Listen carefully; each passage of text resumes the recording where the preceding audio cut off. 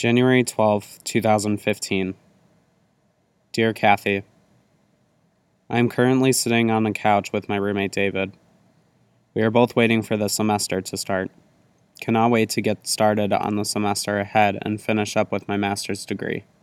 Hope I made you proud. Feeling a bit under the weather still since grandma's. I am making a doctor's appointment for this weekend, and hopefully it will go away before next week. I worked at the VDB today, and I finished the first full edit of the Video Freaks, of all 9 interviews together, a whole hour and a half. It took me 6 months to deal with all that material, and hopefully it will turn out great, so I can move on. I was thinking about your scent today, Opium Perfume, by YSL. What is a signature scent for a person? Does it become a collective scent for everyone who knows someone close to who wears it or wears a lot of it? It sounds globally individualistic, or symptoms of proximity.